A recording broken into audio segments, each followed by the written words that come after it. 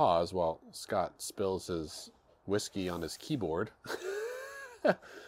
This is why we stopped recording in person, and this is why we need Bailey here to make us have some manners, right?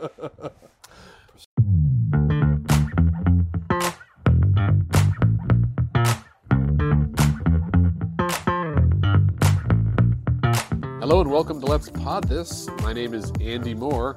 We are coming to you live from Scott's front porch. We are. It's a beautiful slow Friday afternoon after a long week. Yeah, a very long week. Lots of very bad things happening in the legislature this week. Yeah, This was not a banner week for Oklahomans. No, some good things happened. There was one big notable event that we'll get into, but lots of not great developments. Right. Yeah. So we are recording this as always on Friday afternoon. Bailey is out of town. She's in Tulsa today and can't join us. And so you just have Scott and me today, and we're gonna talk through what happened this week. It is a deadline week. Thursday, March 24th was the deadline for bills to pass off the floor of their chamber of origin. So crossover, right? Yeah. So things are House bills got to pass the House, Senate bills got to pass the Senate. Now, Andy, if there is a Senate bill that was introduced this week that did not pass the Senate, does that mean that bill is dead? Only mostly dead. Oh, but mostly dead means partly alive.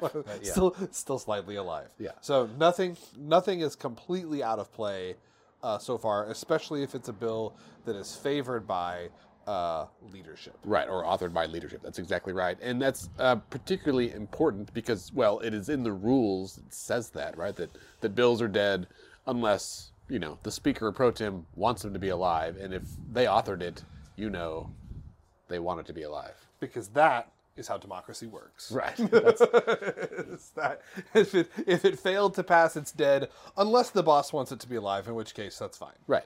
Everyone gets a voice, but some voices count a little bit more than others. Oh dear. So well, it's in life. That's right. That's right. So we're just gonna kind of go through a few things today because I think on the whole, Scott, it's as we move through session, things do calm down a bit, right? After today or after this week, there are roughly 700 bills. I think 680 is what Sean Ashley had posted on Twitter that are from this session. Now, there are some bills from last year, right? Because technically each legislature is a 2-year process. Right. So we are in the second regular session of the 58th legislature. Correct. Last year, 2021, was the first regular session. This is the second regular session thus far. No, there was a special session, wasn't there? Last fall. Yeah, in November. There was one for redistricting. That's right. Yes. How could I forget? Because there was a lot of hubbub about whether there was going to be vaccine stuff. Right. So anyway, second regular session, which means all the bills that were filed last year that were not yet dead for one reason or another, eligible for reconsideration or moved through the process and then didn't get killed, right? Because there's a way that bills just live on without being dead. Yeah. So there's things you could do. There's shell bills that can have language inserted into them later. Leadership can put something. They can put it into a joint committee. Now there is something. Well, let's get into 1647 and then we'll talk about how some of this stuff works. Okay. Well, I was just going to say, if a bill isn't voted down, if it's just not heard, it can come back up. Yeah. The other thing is, so when a bill is defeated and it is voted down, oftentimes the author will make a motion to reconsider at a later date, which means that they can bring the bill back later to be voted on again. If they don't do that, then no bill having the same language or substantively the same language or that is accomplishing substantively the same goal can be heard again that session. Unless the speaker or the pro tem wants it to be heard again that session. Right. Yeah. There's rules, and then there's what actually happens. We learn this more and more every year. So Scott, let's start with Senate Bill 2, because that was from last year, and that passed the Senate this year. So it was It was started in the Senate last year, went to the House last year, got amended, went back to the Senate, and was not heard. Right. Just floated, just hanging out. Right. Do we know why? Because last year there was a big deal that it wasn't heard last year. Do we know what the impetus was for it to be heard this year when they didn't hear it last year? Why that happened? I'll tell you what I've heard, what I think is the case. Yeah. So first of all, Senate Bill 2 deals with Trans athletes. It says basically yes, transgender athletes. Whatever your biological sex is at birth, those are the only sports teams on which you can play. Right. And undoubtedly our listeners have seen the tweets and the social media posts about from the Republicans mostly, right, who are angry with this, who are pause while Scott spills his whiskey on his keyboard. This is why we stopped recording in person, and this is why we need Bailey here to make us have some manners, right? Proceed. Anyway, so yes, the bill deals with trans athletes, and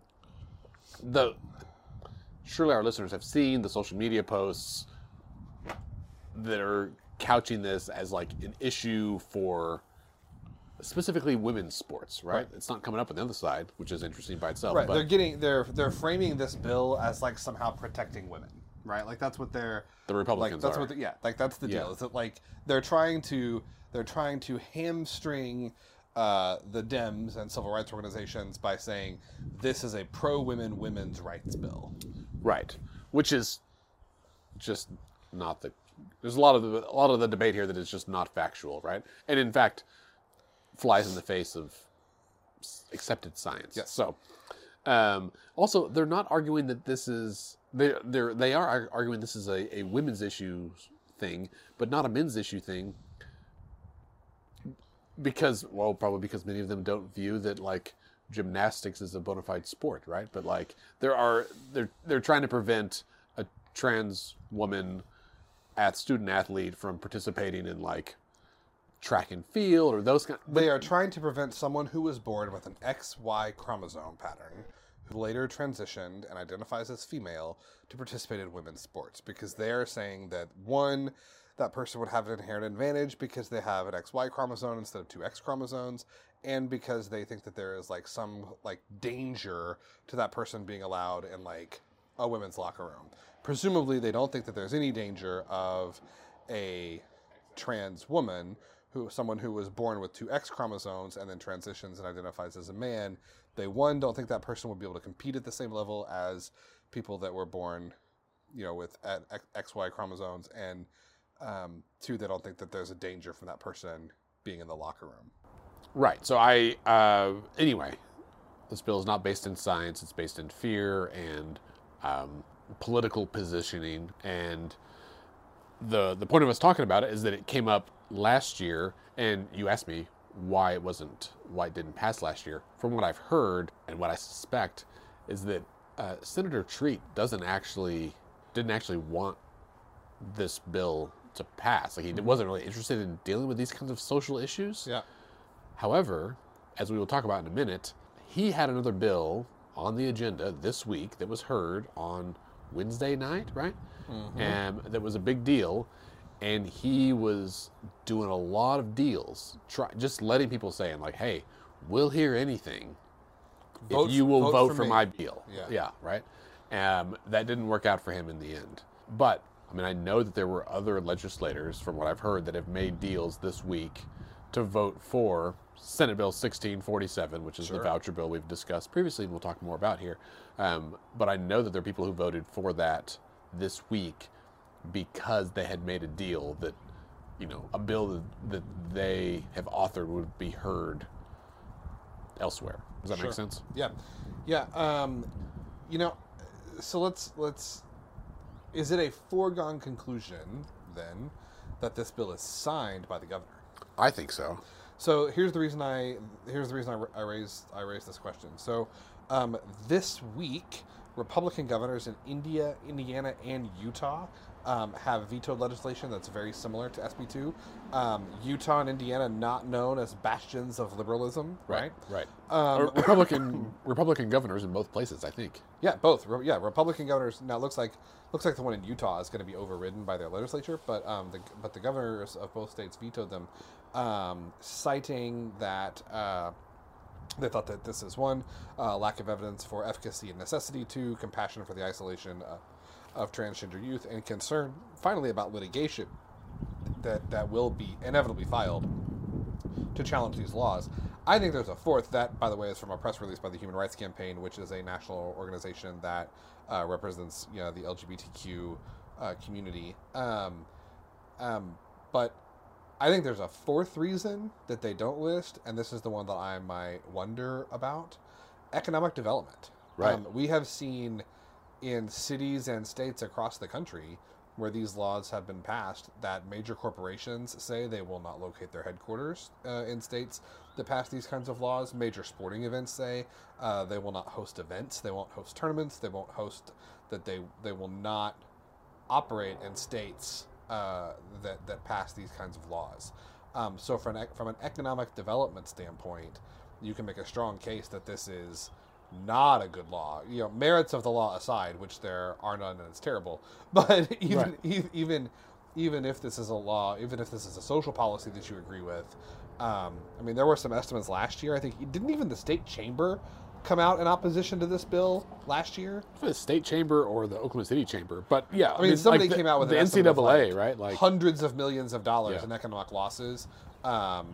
For the state if this was to become law. Well, to put a very fine point on that, the NCAA March Madness basketball tournament, which is going on right now, they've hosted the Final Four here a couple of times. Have we hosted a Final Four? We've hosted regional several times. Maybe that was it. Yeah, I don't think we've ever hosted a Final Four. I thought we did once. Anyway, well, whatever.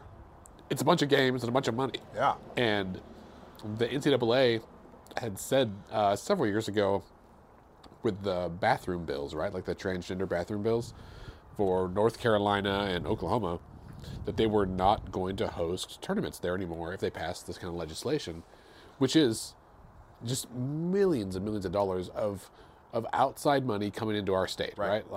And it's stupid. And it's not even just the basketball tournaments. The softball tournament, which we host every year. Yeah. The College World Series is a major draw, right? It's policy aside, and it's bad policy. It's not a benign thing, and we've got a governor who is predicating his, re-election, I think, in a big way on economic development and bring, the canoe thing is going to be a huge deal that he's going to point to. He's got some other wins I think he's going to try and point to. Well, and beside that, that's what I keep thinking about is, okay, sports aside, like that's an obvious one. Yeah. But like businesses don't want to go into climates that are just like politically poisonous, right? And that have any inkling of intolerance towards people. And what's weird to me, I think, is that a lot of elected officials will say, oh, well, we don't want those businesses, right? We don't want those liberal businesses. We want other businesses. But I think that is out of step of where society is headed, right? And I also think it is out of step with what they're actually trying to do. Oklahoma made a big effort to get Tesla to come here. Right. And we lost for a myriad of reasons. Right. But undoubtedly, this kind of stuff does not help our argument, right? I would imagine. Right. Yeah. Elon Musk is a weird guy, but I don't think that he wants to face the hurdle of trying to get people to move to a state that is in the news because... For all the wrong reasons. All the wrong reasons. Right. Yeah. No. Totally agree. So that was Senate Bill 2. Let's recap where we're at. So that came up in 2021. Then it moved almost like 3/4 the way through the process. Yeah. And then just sat dormant. And they brought it back up this year, passed it, so now it goes to the governor. I think he'll sign it because he issued that executive order about changing your gender on your birth certificate. Right. And he basically... Which also passed this week. Right, yeah. So he had previously, with that executive order, prevented the State Department of Health from issuing new birth certificates to adults who transitioned and in the same way that you might get married and change your name, right? Like that, the same process. And yeah, so to back up his executive order, there was a bill this week to do that same thing that passed. But because he signed that bill or that executive order, I suspect that's the side of this issue he's on. And I think you're right. I think that he will too. I just was trying to think, like, is there a reason that he might not? But I think you're right. I think he signs it, and then we'll deal with the fallout. Well, so I think that's a good transition then to talk about the other bill that we've referenced a few times. Yeah. Senate Bill 1647. Drama, man. So Senate Bill 1647. This is the so-called voucher bill. I say so-called because Senator Treat, pro tem, who authored the bill, insists it's not a voucher bill. Hint, it really is a voucher bill. This was introduced at the beginning of session. This is the bill that would allow any family to essentially take whatever funds the state of Oklahoma is using for public education of their child and apply it to private school tuition. They'll let you transfer out of any school that you want to, and you get the money essentially to help defray those costs. This has been controversial since he introduced it. I think the day that this came out, Speaker McCall has said, like, the bill's not going to be heard in the House. He has no intention of hearing the bill in the House. His caucus isn't for it. They haven't discussed it. His members don't want it. They're not going to do it. It's interesting because despite that staunch opposition, Senator Treat has forged ahead. He got the bill out of committee. I believe this is the bill that Senator Treat and Senator McCourtney had to come to committee to break the tie to get the bill out of committee. It has come up on the schedule, the floor schedule of the Senate multiple times. It's been posted and added onto the floor schedule and then come down. When that happens, it usually means they don't have the votes, right? They put it on the schedule saying, we're going to vote on this bill later, and then they take it down when they realize that it's not going to pass. I think an old like kind of adage of political leadership. I've never been a political leader myself, but what I hear is you don't ever call a vote where you don't already know the outcome, right? Right. You may lose, you may win, but you better know what's going to happen before you call the vote. Right. Well, and Treat acknowledged that Yes. he does not like to lose. He does not bring things to a vote unless he knows he's got the votes. Right. But this was deadline week. Right. And so the bill came up for a vote on, and the third thing is the governor is a huge proponent of this as well. Governor Stitt he has the backing of the full force of the governor's office. So the bill came up for a vote on Wednesday night. It was the last bill that was heard. There was a couple hours of questions and debate, right? And then Senator Treat gave his closing statement. They opened it up, and we had we pretty quickly got to a spot where we had 20 A tie, right? Well, we had 23 red and 21 green, right? And then we had a couple people flip their votes. And so for a minute there, we had 23 green and 21 red. Fun fact, bill has to have 25 votes to pass the Senate. And there were two senators that could not be there. Senator Dom was fundraising for his senatorial campaign in Washington, D.C., so that's a presumed yes vote that wasn't there. Can I interject to say Yes. he also posted on social media that his fundraiser was with Rand Paul. Yeah, Senator Rand Paul, who's a libertarian for all intents and purposes, right? And Senator Dom's post or his thing said that Rand Paul supports me because he knows that I'm not a career politician. And What the hell is he? I was like, you've been in office for 10 years and you're running for the U.S. Senate. Yeah. You are a politician. You are, in fact, a career politician. You're not a farmer. Yeah. You're not a banker. Right. You're not a If you win Plumber. your Senate race, are you going to serve one term and retire? No. right. No, you're not. No. At what point do you become a career politician? If you're not a career politician, you aspire to be one. If you run for the Senate, you aspire to be a career politician. Right. But I guess Which is fine. But just own it. right. It's not necessarily a bad thing, right? I love career politicians. They're better at their jobs. Many of them are, not all. Yes, I mean, But yeah, it's just like okay, I get what you're saying, But you're wrong, one. And then two, when does someone become a career politician, right? Is it after 12 years? Right. 14, 16, 20? Sure. My mom used to say that she didn't believe the founding fathers intended for people to be in Congress for 30 years. They didn't live long enough. She's probably right, because they didn't live long They enough. died at 50. But I think we've also seen the flip side of that, right? That we have, with term limits, then you lose a ton of institutional knowledge every decade or so. Andy, I graduated medical school and got my license in July of 2011. It's 2022. You think I'm my career doctor? A career doctor? I think so. Probably. But anyway, so the bill came up for a vote on Wednesday night. Senator Matthews, Senator Dom were not there. We were at 23-21 for a while. 23 on the green, 21 on the red. But a bill needs 25 to pass the Senate. I thought we were done because when they got to that 23, I forget who was presiding at the time, but the chair came on and said, if you wish to cast a vote or change your vote, do it now. The chair is preparing to close. That was like 10:10, I think, 10:15. Yeah. When did the vote actually close, Andy?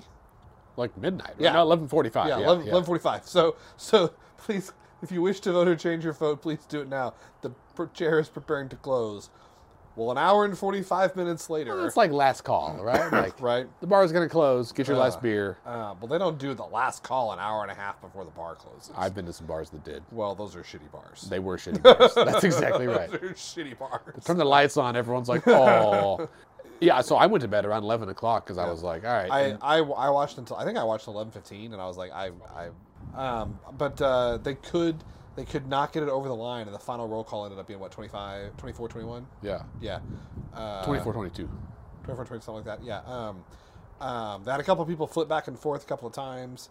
Some notable votes. Senator Brooks, I think, is Brooks the only Dem that voted for it? Several R's in opposition, mostly from the rural caucus.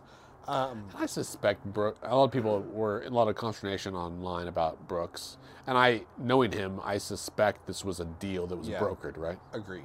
So it did not pass. Importantly, well, at least normally it would be important. Senator Treat did not move to reconsider the bill at a later date. So if he was anybody else, it'd be dead. But he's not anybody else. Right. He's the pro tem. So I suspect this is going to come back in budget negotiations, is my suspicion. Interestingly, also, not only was Senator Treat on the floor, using all the force of his, relationships and offices, etc., to try and get this thing over the finish line. It was about 10:45. The governor's staff showed up. So the Secretary of State did. Well, he was there the whole time watching. And he had the governor on the phone and was like handing the phone to legislators on the floor. I think the governor showed up.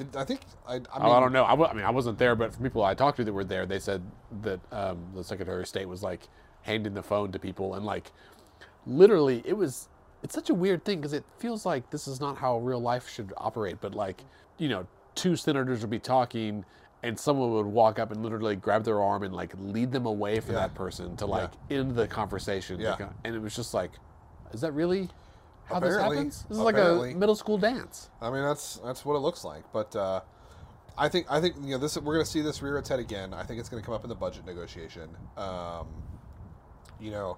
I will confess, and maybe off the top of your head, Andy, I don't. What is the process? Right? Like, the bill has not passed the Senate. At some point, it will have to pass the Senate, right? Like, what is the process for it to get brought up again? I know the pro tem can, but can he put it on the calendar when they're hearing House bills in 2 weeks? Yeah. And I suspect it'll come up in May, probably at the end of May. Well, sure. As part of the budget bills, right? Because they usually run through like a series of bills that are revealed at a few hours in advance. Right. Yeah. I mean, I agree, but what's the is there a motion he has to make? Does it have to go through the committee process again, or he can just say we're going to vote on this again? So, yeah, it's already through the committee, so it just has to be added to the floor calendar, and that can be done the day of. I mean, like in the moment, actually, and I'm going to say, like, it has to go through the floor leader, which is McCourtney, but he's got to do it because that's his boss, right? And I expect between now and then a lot of horse trading is going to go on where he's going to be saying like, we'll give you this if you vote for that, right? Like, and that's how it'll happen. So, But even if that's the case, it hasn't gone through the House yet. Right. Where there is staunch opposition. Now, I also think, you could tell me if you think I'm wrong, I think McCall has a tighter leash on his caucus than Treat does. Really? You don't think so? No, the House is rowdy. The House is rowdy. That's you're not wrong. Thank you. But I think the House is rowdy. But I also think McCall throws around a lot of money over there. Yeah, but doesn't he sit on like a leadership pack with a bunch of money? I mean, when him and Canaday ran that like subversive attack against the far right caucus a few years ago, I think there's just more in the House, right? There's 100 people, right? And there's only like 19 Dems, so there's 80 Republicans. It also means you don't need as many. No, but well, you need more. I mean, you need more, but like percentage-wise, you can lose a bigger percentage, right? Yeah, like, but they're all over the state. You got a lot more rural folks over in the House, and it's just, I feel like the House treats themselves. And if you sit in the gallery and watch, the House is more exciting to watch. Like, there's no doubt. The Senate's kind of boring. I mean, for sure. I guess here's what I'm saying, right? So you're Senator Treat, right? And I'm Speaker McCall, God help me. And you're coming to me and saying, "Hey, dude, like, I know you've said that like you're not going to hear this, but like it's going to come up again. Like, I'm committed to getting this done." And I say, "Okay, fine. I'll bring it up for a hearing in the House, right? And I want my corporate tax cut in exchange. Right. Okay, so you give me my corporate income tax cut, and I'll give you school vouchers. Okay, that's a tough bargain. I mean, one, it's a tough bargain, but two, if I'm McCall, and if I'm McCall and you're a Treat, I'm saying you've already tried to lift this once and couldn't get it done. So, like, what assurances can you give me that if I get my people in line, you're going to get it across the finish line in the Senate? And who has a better chance of getting their caucus in line, McCall or Treat?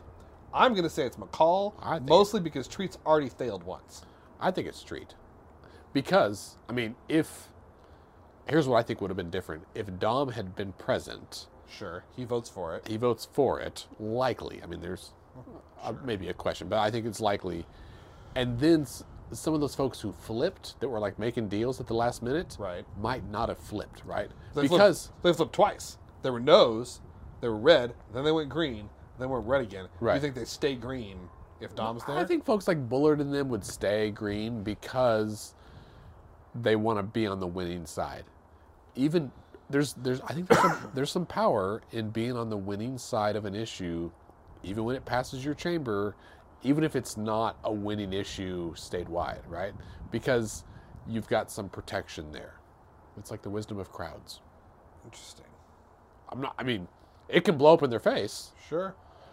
But okay, so let's say Treat gets it together and he gets it through the Senate. Does it pass the House? Not right now. Not unless there's a heck of a deal. Well, okay, let's say there's a deal. McCall wants it. Does it pass the House? I agree with you. Today, no, it doesn't. Oh, yeah. Right? If McCall wants it, it'll pass. Yeah. Okay, well, so I feel like you just admitted. You just said if McCall wants it, it'll pass. If it already passed the Senate and then it goes to the House and then McCall wants it, yes. You've got the whole Senate power plus McCall plus the governor. If you're a lowly House member, you got to do it. Everyone else is on board.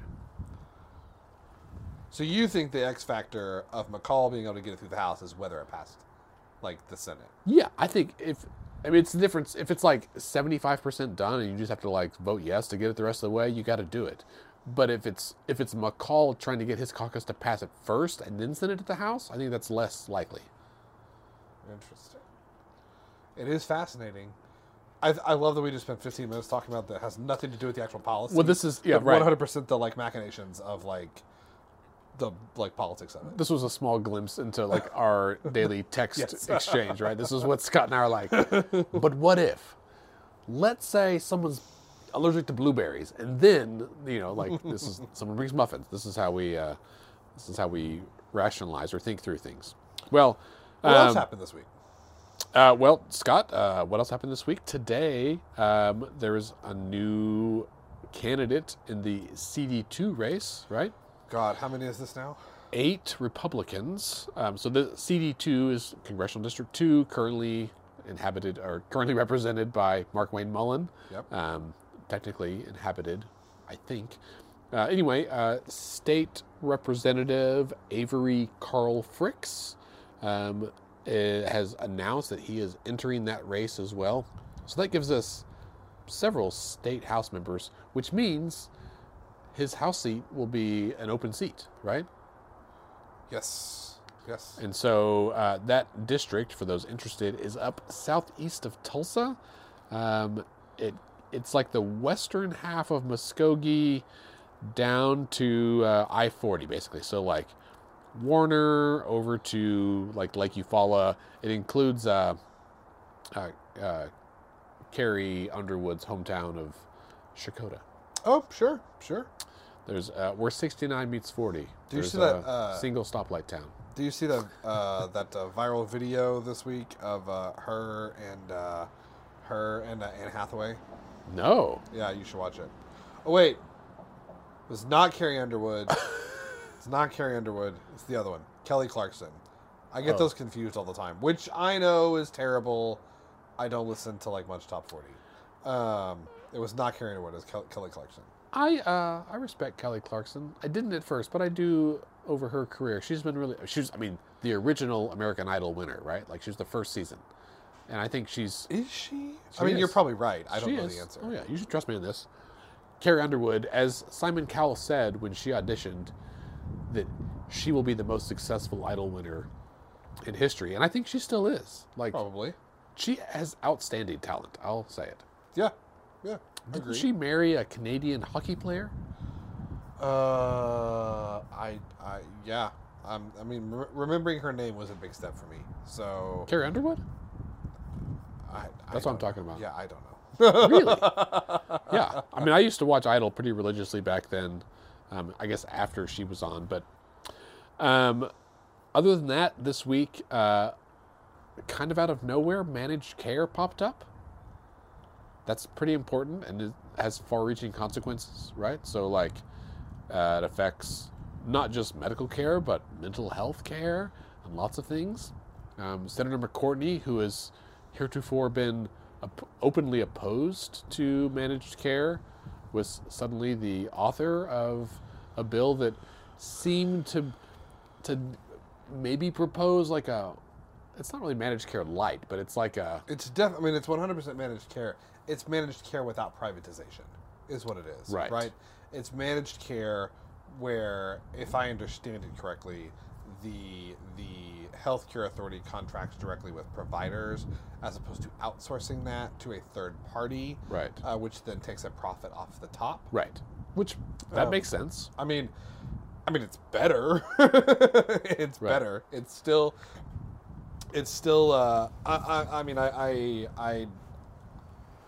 I haven't read. I got the bill text when he introduced it. It's 46 pages. I haven't read it yet.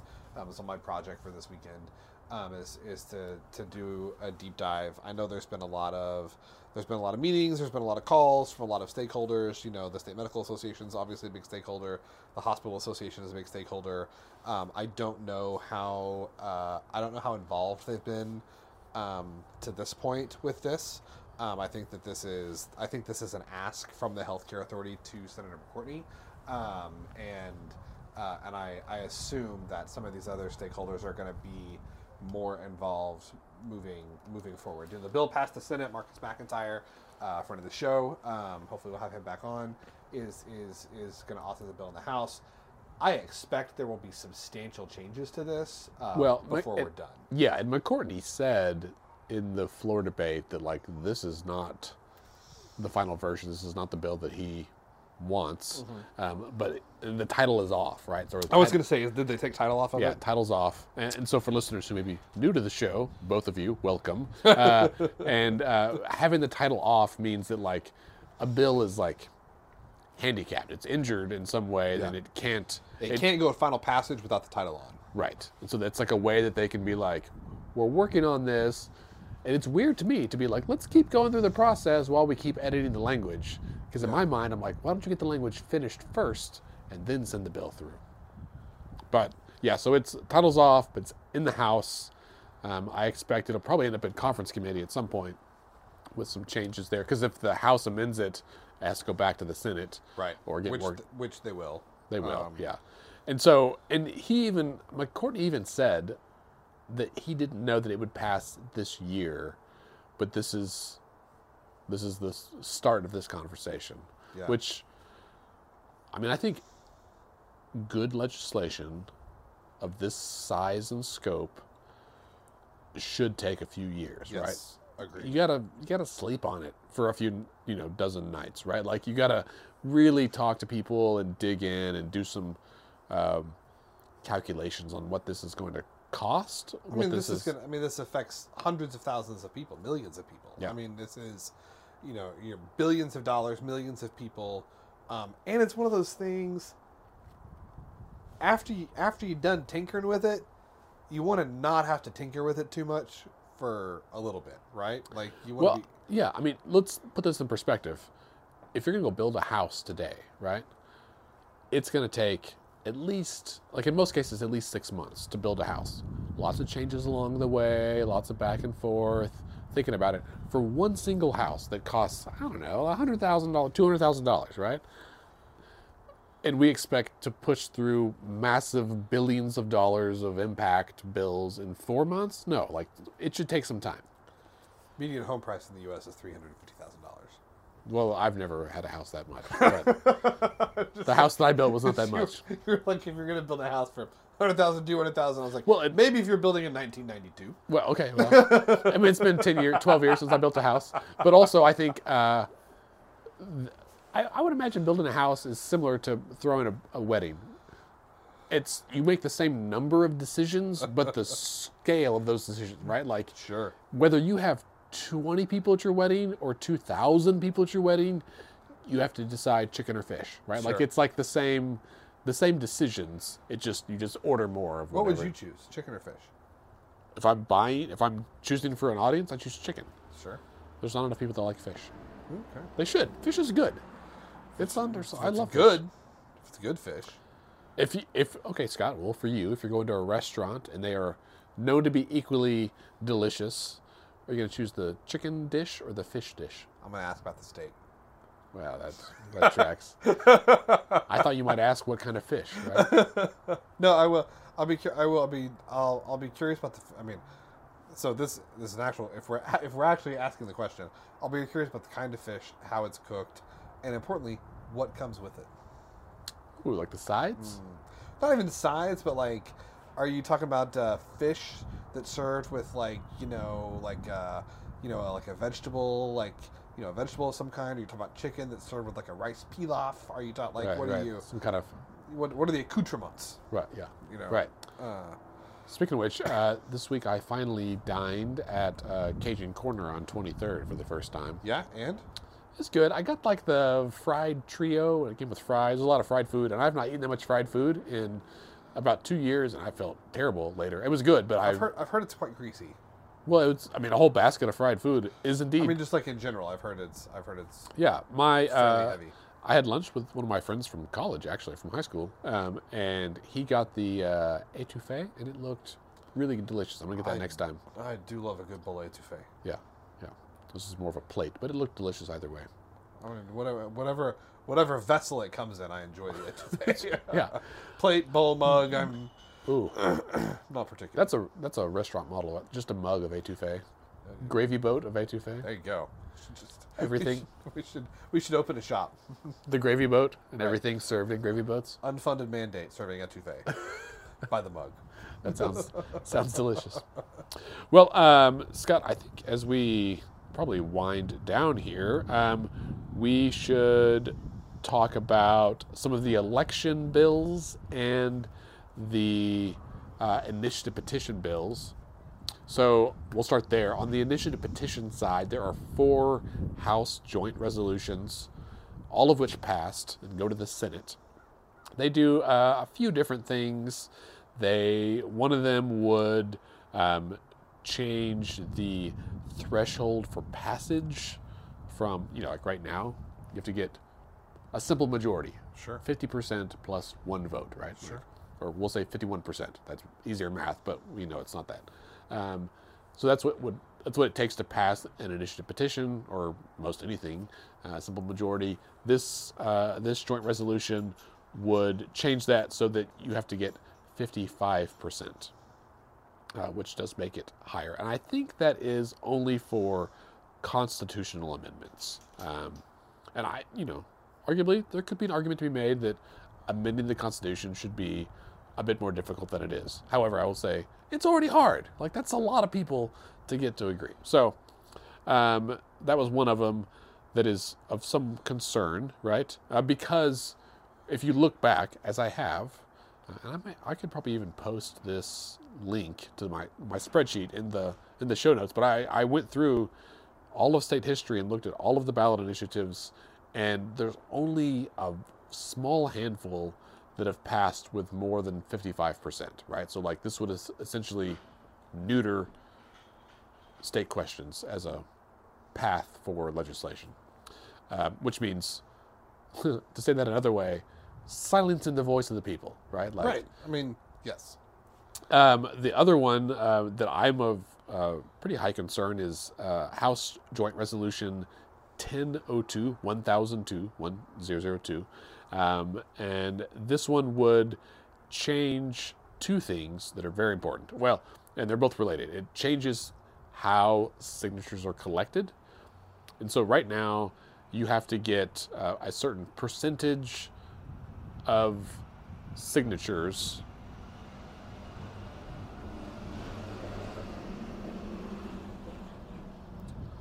We'll pause for the activity bus to drive by. It's like 4:30, yeah. Never had a school bus on the street. Well, they're lost. Literally ever. They're lost, clearly.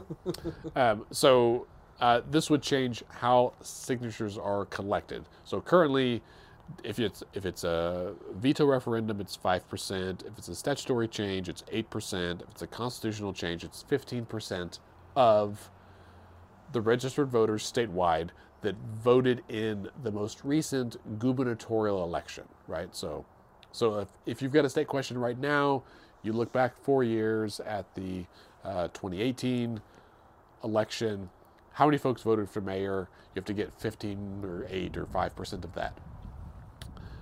This would change 2 things. One, it means you'd have to get that percentage, same percentages, but not statewide. It would have to be based on each county. So you have to get, let's say, 15% of every county.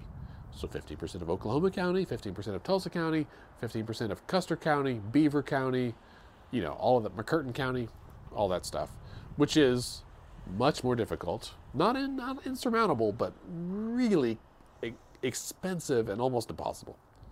Secondly, and this is something people aren't talking about, it strikes that clause about the gubernatorial election. So it would be 15%, it says, of all legal voters in each county, which at the least... Not registered? It doesn't say... Legal voters? Yeah, it doesn't say registered, and it doesn't say eligible. It's just legal voters. And so, well, that's ripe for a legal challenge. I mean, yes. First of all, because it's unclear, which means we have to the court to decide what that means, or throw it out, which would be ideal. But secondly, if it's either one, even if it's registered, which is lower than eligible, right? It effectively triples the number of signatures you need. And so right now you have to get 180,000 for a constitutional amendment, then you have to get close to 500,000, which is impossible. And you have to get that many you have to get 50% of each county. Yeah. Which is absurd. Right. Oklahoma already has one of the most difficult, with one of the highest signature thresholds and one of the shortest time frames in which to collect them, right? Some states might require fewer. Some states might give you more time. We get hit on both. Right.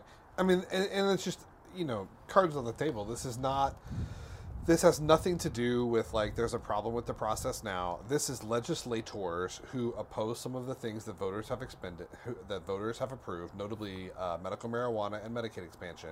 This is legislators who don't want to see voters in Tulsa and Oklahoma City be able to set policy for the state. Well, let me correct you. Or not correct you, but let me intervene.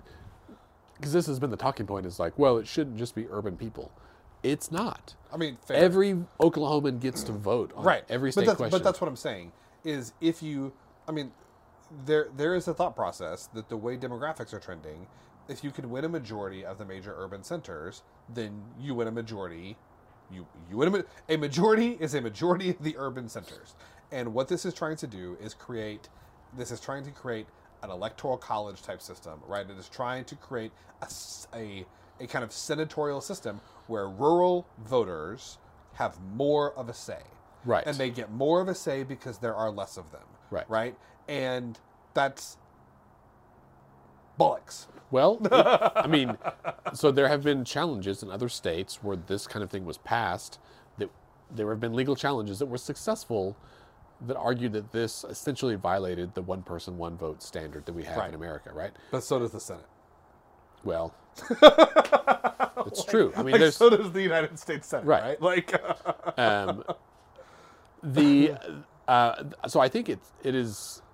I mean, it's important for people to realize how important this is to Oklahoma and why this is happening right now. Right? It's clearly happening because of Medicaid expansion, because of medical marijuana, because of criminal justice reform, because of legislative inaction. Right? That is.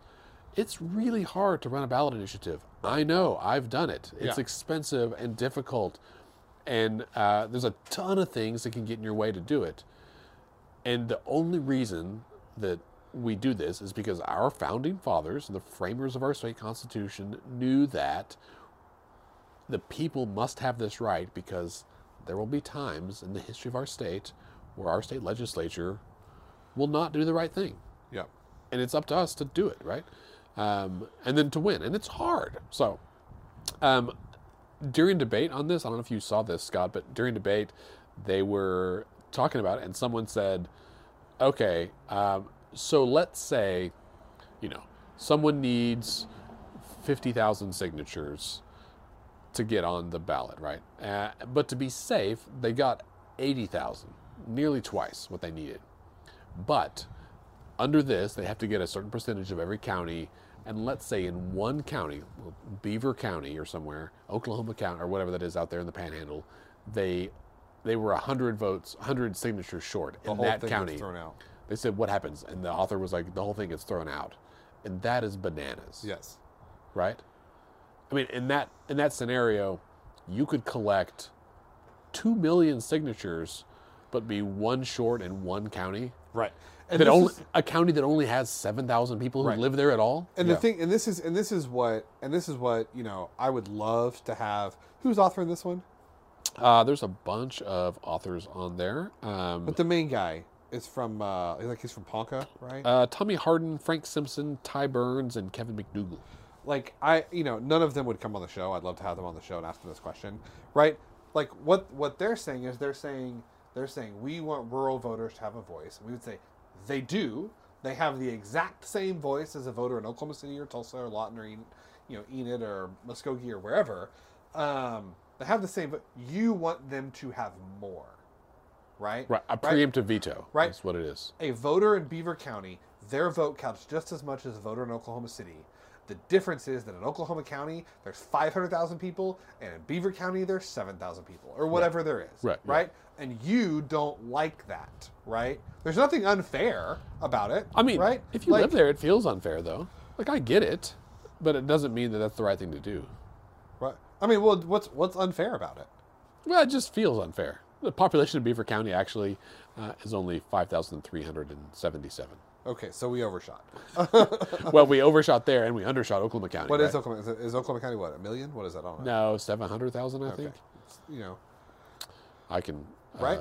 Yeah, 797,000. But like our votes count exactly the same. Right. It's just that when you count our votes, there are 797,000 of them, and when you count their votes, there are 3,000 of Well, them. I mean, And that's not good. It's not bad. It's just some places have more people. right. Right? Like, Right. That's the way it goes. Because counties are just, I mean, our counties were drawn so that everyone who lived in the county could get to the county seat in one day Right. by horse and buggy. Right. Like that's how they divvied it up. Right. There's a couple of counties that violate that, but by and large, that's how it was drawn. but the fact that we're even talking about counties is just like nonsense. It is the people of Oklahoma. And if a majority of people in Oklahoma want something, like, we should get it, and it shouldn't matter what part of Oklahoma they live in. I agree. I'm with you. And another thing. I mean, right? All right. Well, Scott, anything else you want to hit this No, week? I think that's enough. All right. Well, Scott, thanks for, I'll say thanks for being here. Thanks for letting me come over and record on your porch. I mean, thanks for suggesting that we record outdoors. Because This is I was just thinking that it would be great to spend the afternoon out of doors. nice. It is. Well, weather permitting, maybe we can do it next week too. Love it. Would love for Bailey to get to be here for one of our in-person sessions. I know. I think she's out of town next weekend as well. That's why we have three of us. That's right. We get to cycle through, right? Indeed. Well, listeners, thank you for being here as well. Thanks for listening week in and week out. If you haven't shared our podcast with your friends recently, please do. Thanks to those of you I've seen. Sky, I see that you share us on Twitter almost every week. Thanks for listening. Thanks for sharing. Other listeners who aren't Sky, please also share it. We would love to get the word out. If you are interested in supporting what we do here, please go to letsfixthis.org. You can send us an email with questions or topics, suggestions, outrage even is probably fine. We accept outrage. Yeah, we get it. You can send an email to podcast@letsfixthis.org. And remember, as we move through this election year, that decisions are made by those who show up. That means at the legislature, at the ballot box, in your neighborhoods, on the doors, however you can show up. For yourself, for your neighbors, for your state. We hope you will. Have a great week.